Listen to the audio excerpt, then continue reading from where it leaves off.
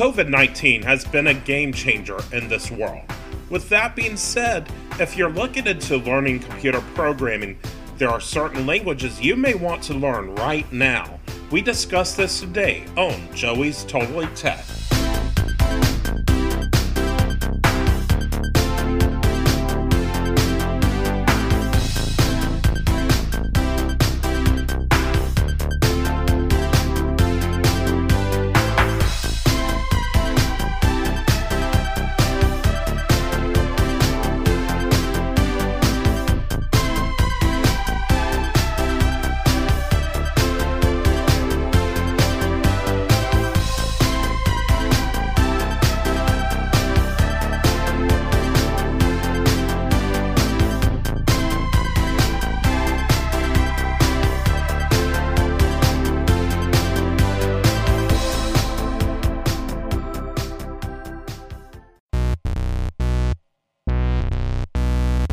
Why should you learn computer programming? As you may or may not know, I'm a freelance web developer, and I also have an interest in other programming languages. When I was in middle school, I learned DOS batch programming on my first computer, a PC Partner XL with a 386SX processor, 1 megabyte of RAM, and a 40 megabyte hard drive with a 3.5-inch floppy drive and a 5.25-inch floppy drive. I later went on to learn BASIC, Pascal, which honestly, though not used much today, happens to be my favorite language, and ultimately HTML, JavaScript, Visual Basic, etc. In my opinion, everyone should learn some sort of programming language. That doesn't mean you have to be a programmer by any means, but it's my opinion that learning a little bit of programming really teaches you how to think through things. You have to think about things process by process, step by step, and give a machine code to do all of those things. You really have to think about every individual step in the process. And even if you don't want to become a programmer, I do believe that it helps you to think through things much more thoroughly. With that being said, some of you listening to this may want to do programming as a career. If that's the case, today's episode is for you. Warning, the rest of this episode up until the news segment is intended for people who already have some programming knowledge, as well as people wanting to learn programming. There may be some terms and concepts that I will not be able to fully discuss, if at all. And even for the novice programmer or the curious, you may not understand everything, and that's understandable.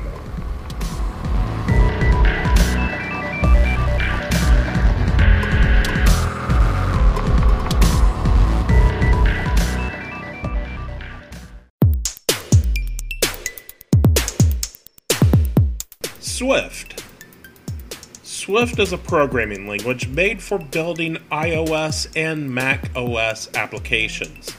Launching at Apple's 2014 edition of the Worldwide Developers Conference, it has become more robust every year. Though the language was created for Apple's operating systems, the language is now available on Linux-based systems, as well as z/OS, which is IBM's operating system for its mainframes. It's built with the open-source LLVM compiler framework and is included with Xcode since version 6. Apple intended for Swift to support many of the core concepts of Objective-C, the previous language which was popular for Apple products. These concepts include dynamic dispatch, widespread late binding, and extensible programming. But they wanted to do these things in a safer way and also wanted to make it easier to catch bugs.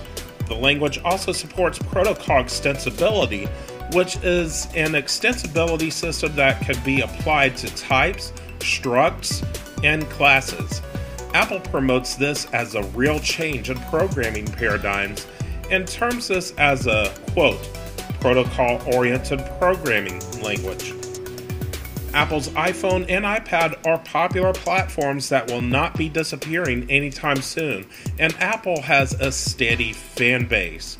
Though I'm not particularly an Apple fan, I give them credit here and there, and I actually have an iPhone, and quite frankly, I prefer the experience over Android if I'm honest.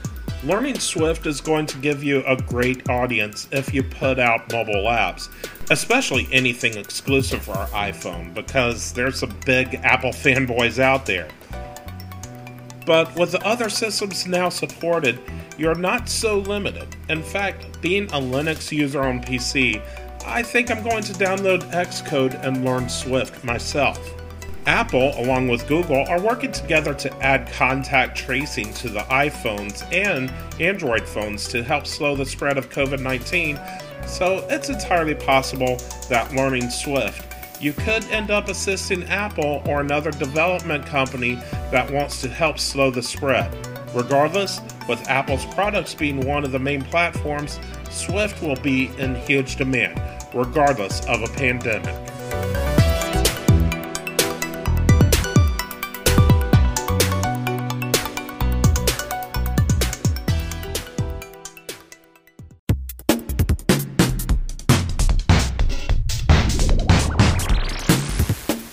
Kotlin. Named after Kotlin Island, near St. Petersburg, Russia, this language is more geared towards Android and was named a, quote, first-class language and even the preferred language for developing for that operating system. However, this has not become a popular language as of yet, but Dice.com believes this language is positioned as a possible Java replacement. The language is designed to interoperate fully with Java, and the JVM version of its standard library actually depends on the Java class library. This type interface allows its syntax to be more concise than Java, however. Though Kotlin mainly targets the JVM, it can also compile to JavaScript or machine code. Android Studio 3.0 and OWN have included Kotlin as an alternative to Java. The language was developed by JetBrains and was unveiled in 2011 after being under development for a year. One of the stated goals was to compile as quickly as Java. The language is open sourced under the Apache 2 license.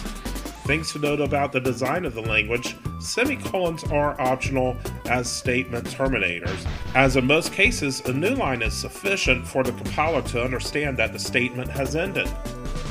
Variable declarations and parameter lists have the data type come after the variable name, similar to Pascal and TypeScript.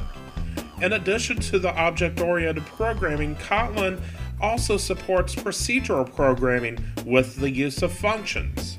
Though the language has not yet caught on, it might be good to learn this one, as Google has made this the preferred language for Android.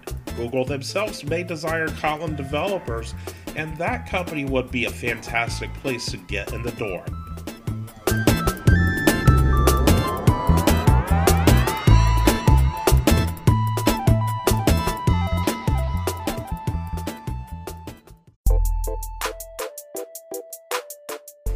Python.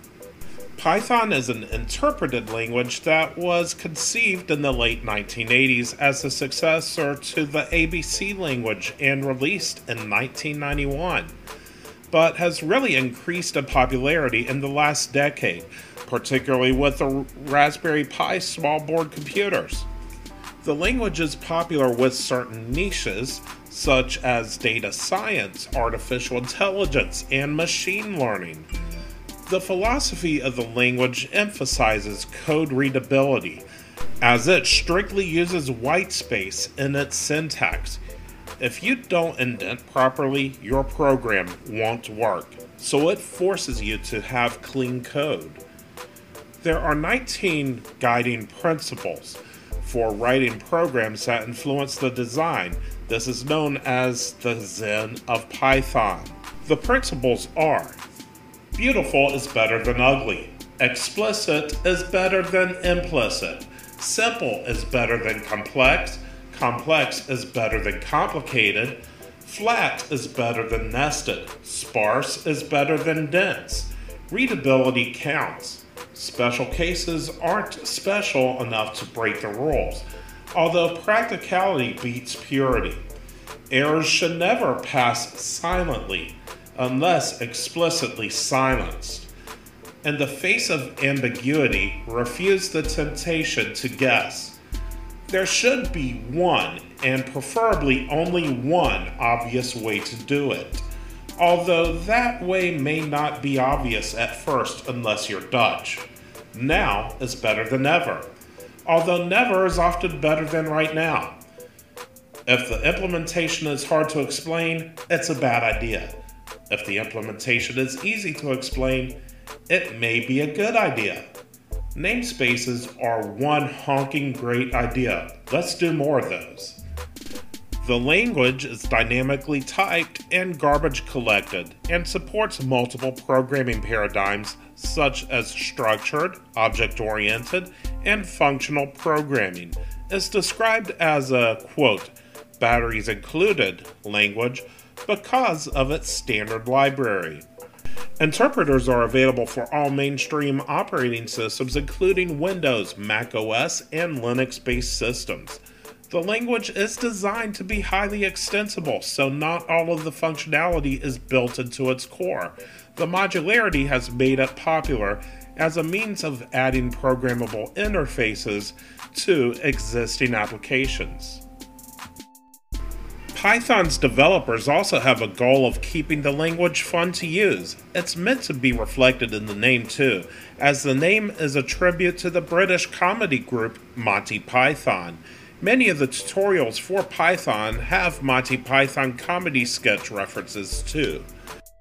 The language will probably be particularly important with COVID-19, as AI will probably be needed to predict future outbreaks of this virus, as well as any future outbreaks of diseases.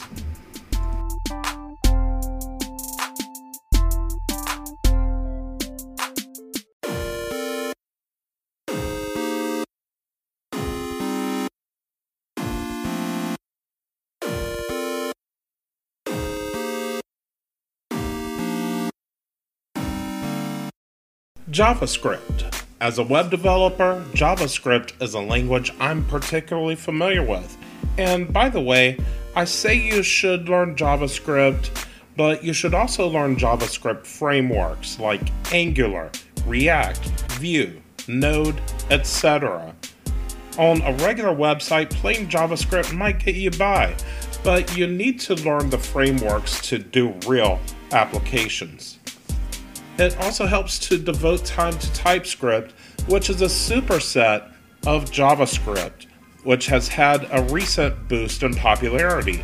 TypeScript has the ability to intermingle with a large existing codebase in JavaScript, as well as make the resulting code safer. JavaScript is one of the core technologies of the World Wide Web today, and will continue to be used there. It was originally only used in web browsers, but now it's also embedded in server-side deployments, usually via Node.js. JavaScript is also used in frameworks such as Electron, which allows you to make desktop applications with the language, as well as Cordova, which allows you to make mobile apps. Now, one might think that JavaScript is a subset of Java. It's not. There are similarities between the two languages, but they differ greatly in design. I'm not going to get too much into the history of JavaScript here. There's too much to go through, but this is a language that has really matured and changed over the years into something you can make a full-blown application with. Some criticisms, however, is that the code is slower than code that has been compiled into machine language. That is true, but on modern systems, you may not notice the difference if it's done correctly. Web technologies such as JavaScript are going to be needed as we're tracking COVID-19 around the world.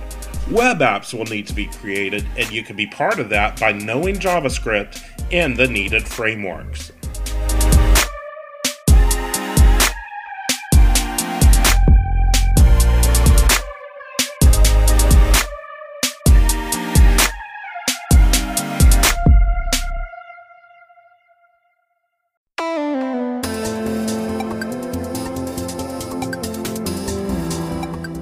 Go.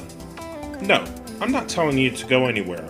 Well, actually, I am telling you to go and learn Go, also known as Golang. This is a language that most developers planned on learning next, according to HackerRank's 2020 Developer Skills Report, and it was created by Google. The language is syntactically similar to C, but has memory safety, garbage collecting, structural typing, and CSP-style concurrency. The language was designed at Google in 2007 to improve programming productivity in a multi-core network era with large code bases. The designers were primarily motivated by their dislike of C++. The language was publicly announced in 2009, and version 1.0 was released in 2012. The language is used in production at Google, as well as many other organizations and open source projects. Right now, the Golang team is calling on the Go community to invest time into organizations that are combating the pandemic, such as COVID-19 Open Source Help Desk and the U.S. Digital Response. This is mainly volunteer help, but will surely look good on a resume to show that you contributed code to these causes.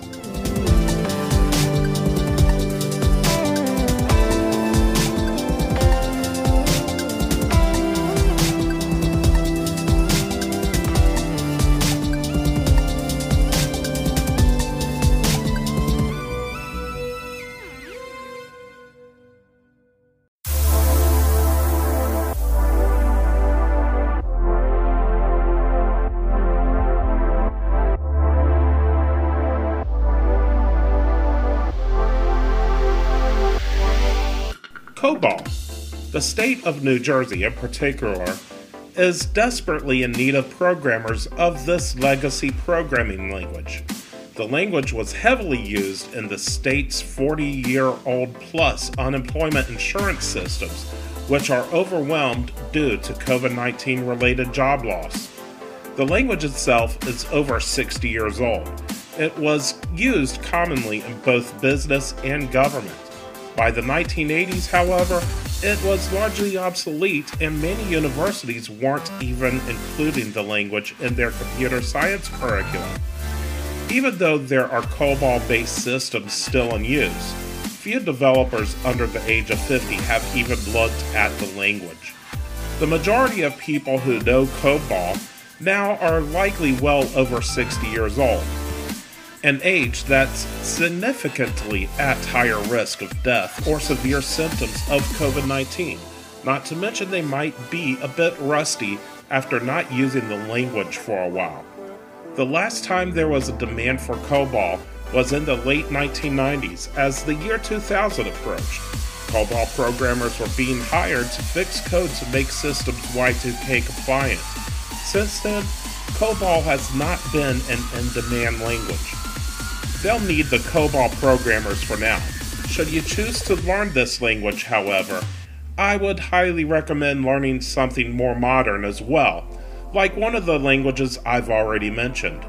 This is because the state of New Jersey wants to eventually replace the COBOL-based systems. These systems need to be replaced because of lack of reliability and security over time, not to mention that eventually there may be no more COBOL programmers left to program these machines.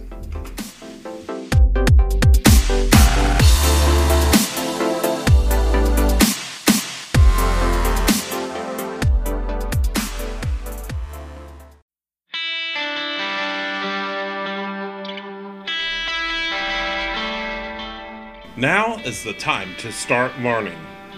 Now is the time to start learning these languages while we're on lockdown. You've likely got the time, unless you're already working an essential job, and even then, you could still likely find time to learn these skills. Each of the languages are useful skills right now. Most will also be used beyond this epidemic, COBOL being the likely exception. But still, COBOL wouldn't be bad to learn. Pascal helped me learn a lot of programming concepts, yet it's considered a pretty dead programming language by many.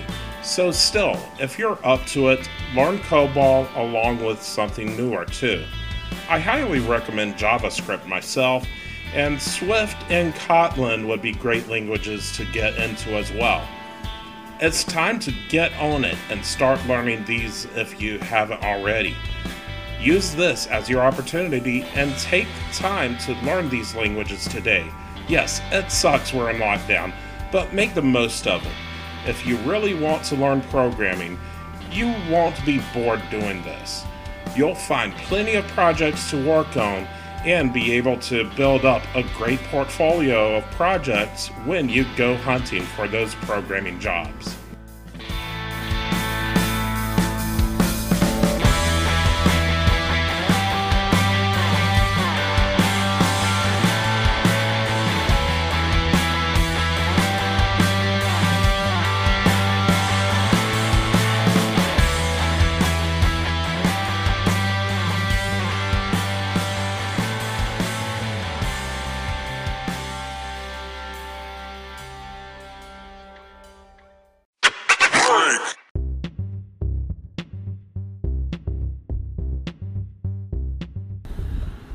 Hey everyone, it's Joey, and I'm recording this from my iPhone 6S. Have you heard about the Anchor app yet? If not, let me explain. It's the easiest way to make a podcast. There are creation tools that allow you to record and edit your podcast right from your phone or your computer. I'm recording from my phone right now. I normally use my professional microphone at home to record, but hey, I'm showing that you can do this on the phone too. Anchor will distribute your podcast for you so it can be heard on Spotify, Apple Podcasts, and many more platforms. You can make money from your podcast. There's no minimum listenership required. It's everything you need to make a podcast all in one place. Download the Anchor app in the Apple App Store or Android's Google Play Store today to get started. Anchor, the easiest way to make a podcast.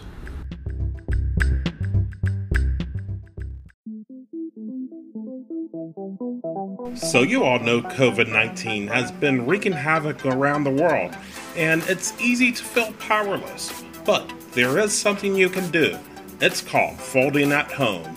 You can donate your PC's processing power to help fight infectious diseases, such as COVID-19, by connecting up to their distributed supercomputer. You can use Windows, Mac, or Linux-based systems. You can download Folding at Home at foldingathome.org. Again, that's foldingathome.org. And we have a folding team set up as well. It's called Joey's Totally Folding. If you set up your computer for folding at home and want to join the team, go into Configure in the app, go to the Identity tab, and put in the team member number, 261660. And set up your name and passkey. And then you can start folding with Joey's Totally Folding on the Folding at Home app. And remember, stay safe out there, practice social distancing, and abide by your state or country's orders regarding COVID-19 for your own safety and the safety of others.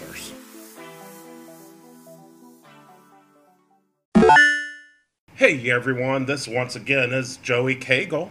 And I'm Lisa Irving.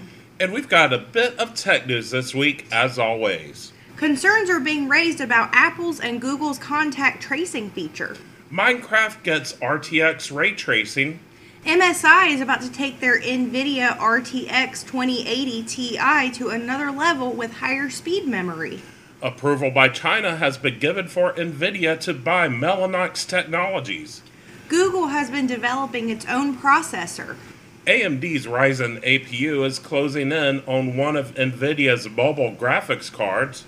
AMD's fix for Ryzen chipsets is causing new problems.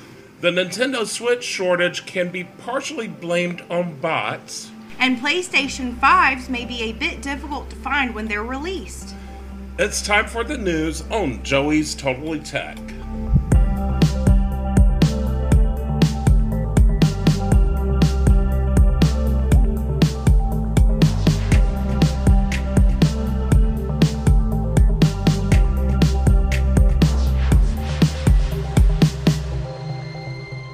concerns have been raised about COVID-19 contact tracing posing a privacy risk.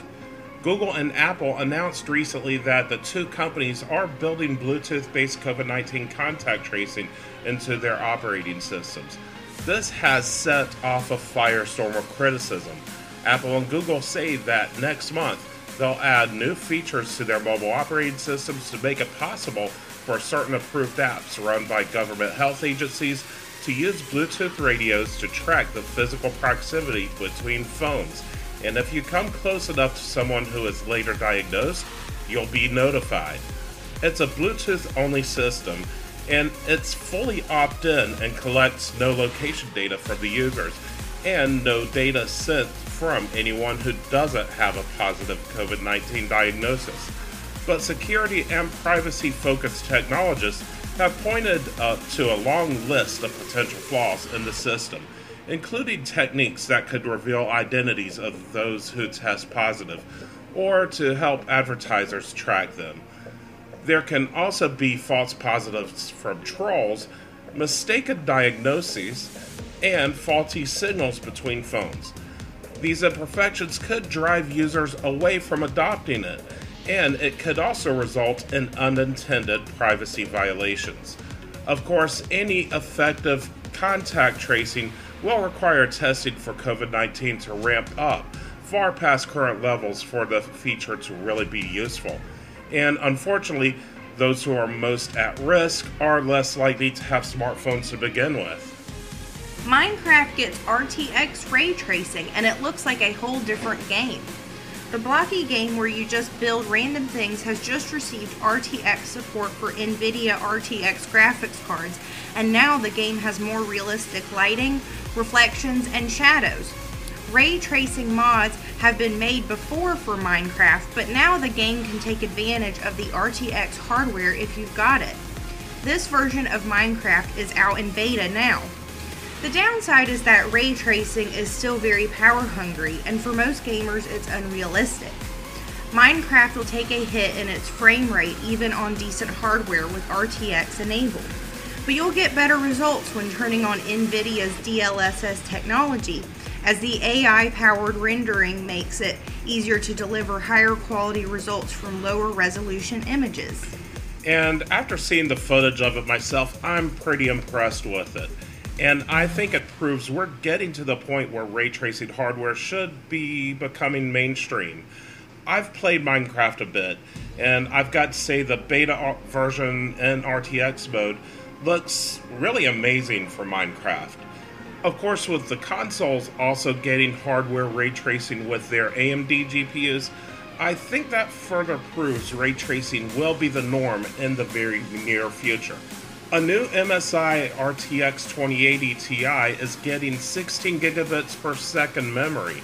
The most powerful graphics card in the NVIDIA GeForce lineup, the RTX 2080 Ti, is getting an additional boost from its partner card manufacturer, MSI. They will be the first ones to put in 16 gigabit per second memory into the cards, and it will be on the RTX 2080 Ti Gaming Z Trio card. MSI says the Switch will give a 5% performance increase over the otherwise identical 14 gigabit per second RTX 2080 Ti Gaming X Trio. Both are identical in every way other than the memory speed. And it's possible it could be enough of a boost to see the card outperform NVIDIA's Titan RTX card, a card built for AI and deep learning. The Titan RTX, after all, is essentially an RTX 2080 Ti with some extras like full TU-102s, 4608 CUDA cores, 1770 MHz boost clock, and 24 gigabytes of 14 gigabit per second GDDR6 memory. NVIDIA approved to buy Mellanox Technologies. Chinese regulators have approved NVIDIA for buying the Israeli-based Mellanox Technologies. They received the approval on April 16th, more than a year after the proposed deal was formally announced. China was the final hurdle that NVIDIA needed to clear for the purchase, as U.S. antitrust laws have expired and the European Commission has already cleared the way for this. NVIDIA, as many of you know, is a leader in graphics cards used for gaming as well as artificial intelligence and machine learning. Mellanox builds data center hardware as well as the software that manages it. NVIDIA is paying $6.9 billion to buy out Mellanox. NVIDIA expects the deal to be finalized on or before April 27th. Google has been developing its own chip for its Pixels and Chromebooks. The company has made significant progress in creating its own processor to power its Pixel and Chromebook devices. It's expected to show up in Pixel devices first. This move is expected to help Google better compete with Apple, which has started designing their own chips as of late. Qualcomm currently supplies processors for most of Google's phones, including the Pixel.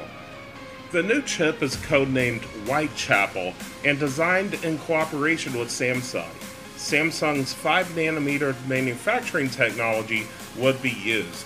The chip is also optimized for Google's machine learning technology. A portion of the chip is dedicated to the, quote, always on capabilities of Google Assistant. A bit of good news and a bit of bad news for AMD. First, the good news. AMD's Ryzen 4800U APU is coming close to NVIDIA's GeForce MX250 laptop GPU in performance. A Weibo user has reportedly tested the new Ryzen 7 4800U's iGPU, and results are better than expected. The APU relies on the Vega GPU microarchitecture for graphics. The APU uses TSMC's cutting-edge 7nm FinFET manufacturing process. Benchmarks are surprisingly close when compared to an Intel Core i5-10210U paired with an NVIDIA GeForce MX250 mobile graphics card. The APU scored 1,159 points in TimeSpy, beating out the Intel-NVIDIA combo, which had 1,130 points. It scored a little lower in Firestrike and in gaming. It was just at or under the frame rate of the MX250 in Counter-Strike, Global Offense, League of Legends, and Assassin's Creed Odyssey. But of course, NVIDIA is preparing for their next set of MX graphics cards for mobile devices, and it's rumored they're bringing a significant upgrade. And now, the bad news. AMD's fix for Ryzen chipset issues are causing new problems. There were problems with the Ryzen chipset driver recently, and the company has released a fix. However, the fix has caused new problems for some.